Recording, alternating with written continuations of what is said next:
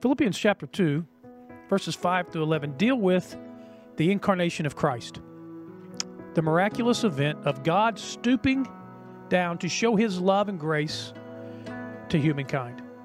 In verses 5 through 7, we get an amazing look at Christ's humility. He said, "Let this mind be in you, which was also in Christ Jesus, who, being in the form of God, did not consider it robbery to be equal with God, but made himself of no reputation, taking the form of a bondservant and coming in the likeness of men." These verses describe what Christ did in coming to earth. Now, don't think for a moment that Jesus stopped being God when he came to redeem us. Jesus, who had the unchanging essential nature of God, also took on the unchanging essential nature of man, meaning he did not hold on to his privileges as deity, nor his own individual authority. He was, in fact, fully God and fully man in one person. When Jesus took on the form of a bondservant in verse 7, he didn't just act like a servant, he served people. He said the Son of Man did not come to be served, but to serve, and to give his life a ransom for many. Matthew chapter 20, verse 28.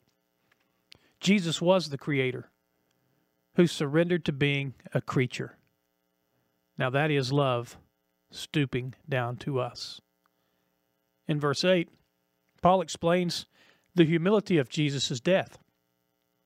Being found in the appearance as a man, the Bible says, he humbled himself and became obedient to the point of death, even death of the cross.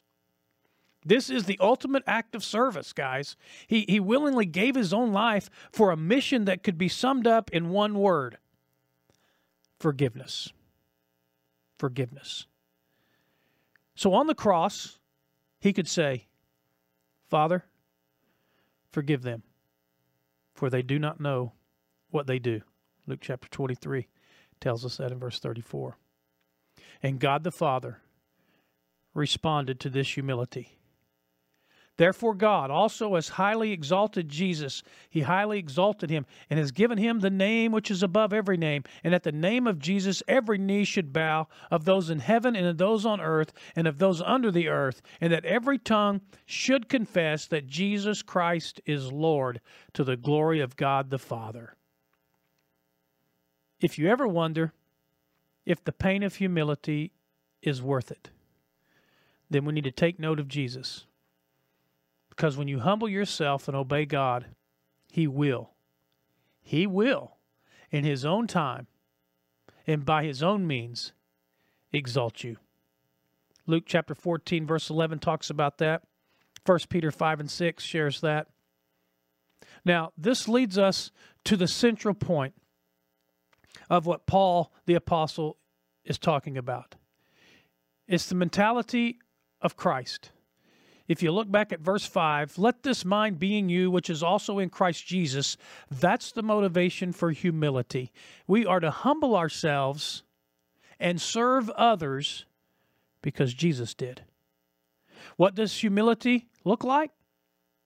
Well, go back even further to verse 3.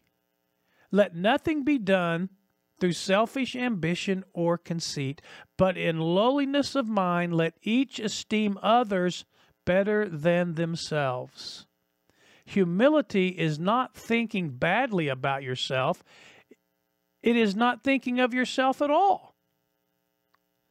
Humility is the willingness to give up your will for another's good.